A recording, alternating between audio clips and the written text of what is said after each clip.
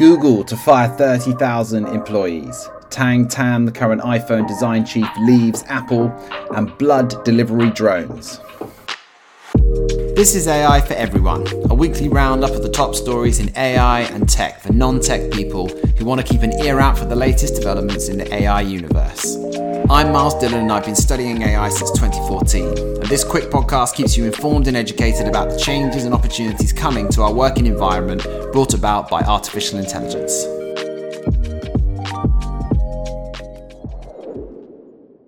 Sundar Pichai, CEO of Google, has announced that they're going to be considering layoffs of up to 30,000 employees as part of a strategic move to integrate AI into its business processes. This is mostly in the Google Performance Max teams, which is to do with the way that they manage advertising. It's become more self-sufficient because there's not going to be as much need for human intervention in the ad creation and management. This is obviously something that's coming. It's something that's on the horizon, but 30,000 people is a lot, man. That's a lot of people. And they already fired 12,000 people last year. So that's 42,000. It's quick math. And at the start of 2023, they had 156,000 employees globally. So 42,000 is a big chunk of their employees around the world, man. So it's not just like a couple of people losing their jobs because of AI. It's a large amount of people. And as far as I'm aware, most of these jobs are actually going to be in India. It's pretty serious, these kind of layoffs. And the Google Max thing, just in case you've not used it, and I only have an idea of it because I used to do some Google ads for my business. And when you're doing it, they give you a call after you've set it up. Someone calls you, they talk through it with you. They're kind of like a salesperson sort of thing. And they ask you if you need any help. And they do actually help you a lot. They really help you target your ad more. They just give you some ideas. And they'll give you a call in a few weeks' time and say, how's it going? Do you want to increase your ad spend or decrease your ad spend? It was really helpful to me. But it's just become so much better since AI has been involved. Other companies such as Microsoft, Amazon, Hasbro and Intel have all announced layoffs in the last couple of weeks, which is kind of around a broader trend of businesses making internal changes in the workforce reductions. The impact of AI on job roles in the workforce has kind of been a growing concern in tech communities, and it's now starting to hear some rumblings around the way workers organise. I think that's to do with them creating sort of trade unions. But this is a really negative, sad story for me to start off on. And I don't really see any way of us going backwards with AI. It makes me think of the Luddite protests in the 19th century in Britain and how the weavers in Yorkshire and Derbyshire broke into the factories, the hand weavers broke into factories to destroy the new machinery that was doing the weaving faster than them, and obviously causing unemployment at the start of the Industrial Revolution. Like, it really spread very quickly, and there were widespread riots throughout the UK, or in England, Great Britain. And, it did have an impact for a few years, but this kind of change just doesn't stop and it just moves forward. And I don't really know what the solution is, but I do know that for sure the world is in a much better place now than it was in 1812. And I'd much rather be alive now in this AI revolution than be a person who was alive in 1812 in the Industrial Revolution, because I just think that was an awful time to be alive back then. So I sort of feel generally there will be some pain, but I feel like positive about the changes that will cause and the new jobs that AI will create. Tang Tan, the vice president of product design at Apple, he's been there for ages, is leaving the company in February 2024. He is going to be joining the design firm LoveFrom, which is led by Jony Ive, the other former design chief at Apple who left a long time ago.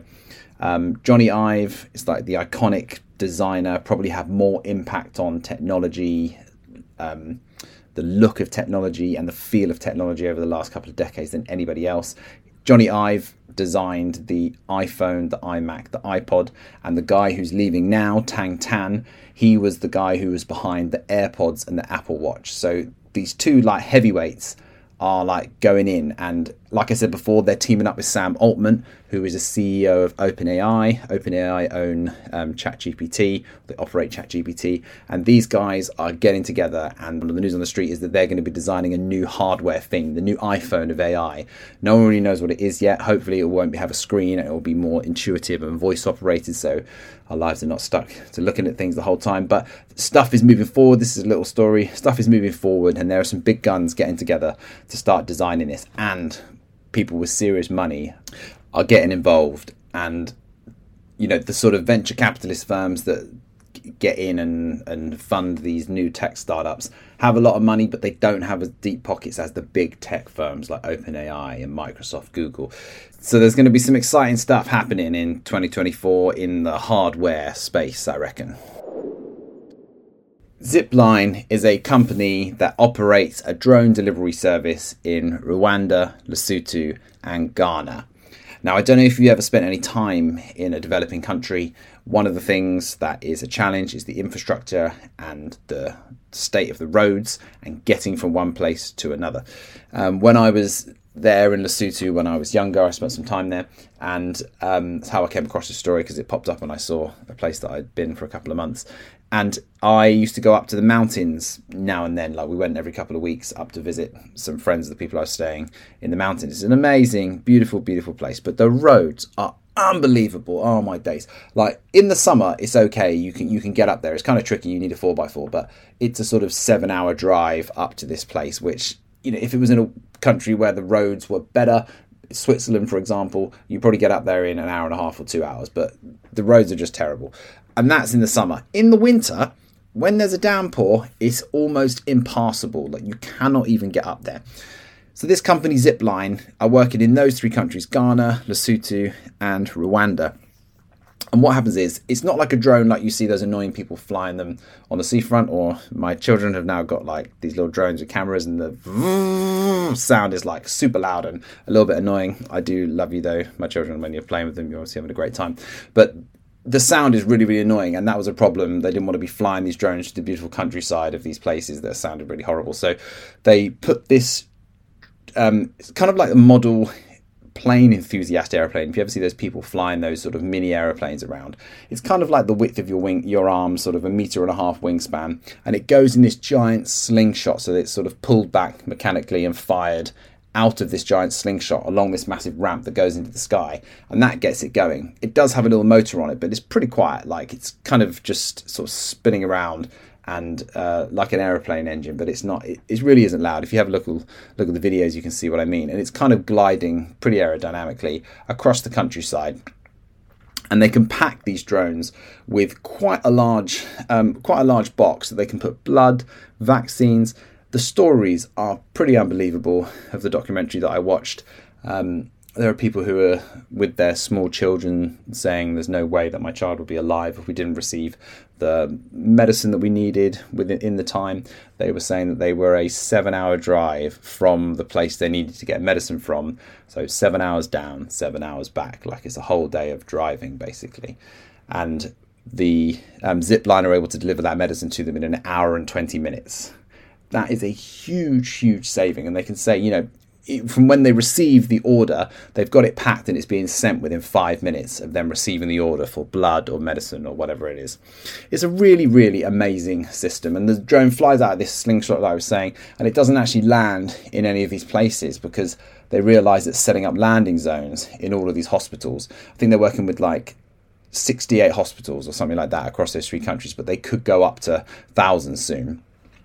It doesn't land in that place because they would have to set up like a catching thing or a landing pad. So it flies past, drops the medicine by a little parachute thing from not very high, and then the drone comes back round and flies back to the place where it's distributed from. So all the infrastructure is in the main capital city, and it just gets dropped off all over the country. The time savings on this are amazing. They can do 10 miles in 10 minutes. And I just wanted to bring this story. It's actually been operating for a year or two, but they've just really started ramping up production. production now, and each of those sites are doing 500 deliveries of really serious critical medical supplies every day. And I just thought this is a lovely story of seeing how future tech is really impacting people's lives and making a massive difference in places where the infrastructure isn't going to catch up that quickly, but they can use this stuff to overcome those kind of problems. Hey everybody, thanks so much for listening to this podcast. Hope you enjoyed that. Hit me up, man, if you've got any ideas or stuff you want me to talk about. The other thing is I'm speaking at a conference on Tuesday about AI. It's called Stronger Network. If you're interested, you can Google that. I don't think it's very expensive to attend. And we'll be back next week. Thank you. Like, subscribe, share, all of that. Bye.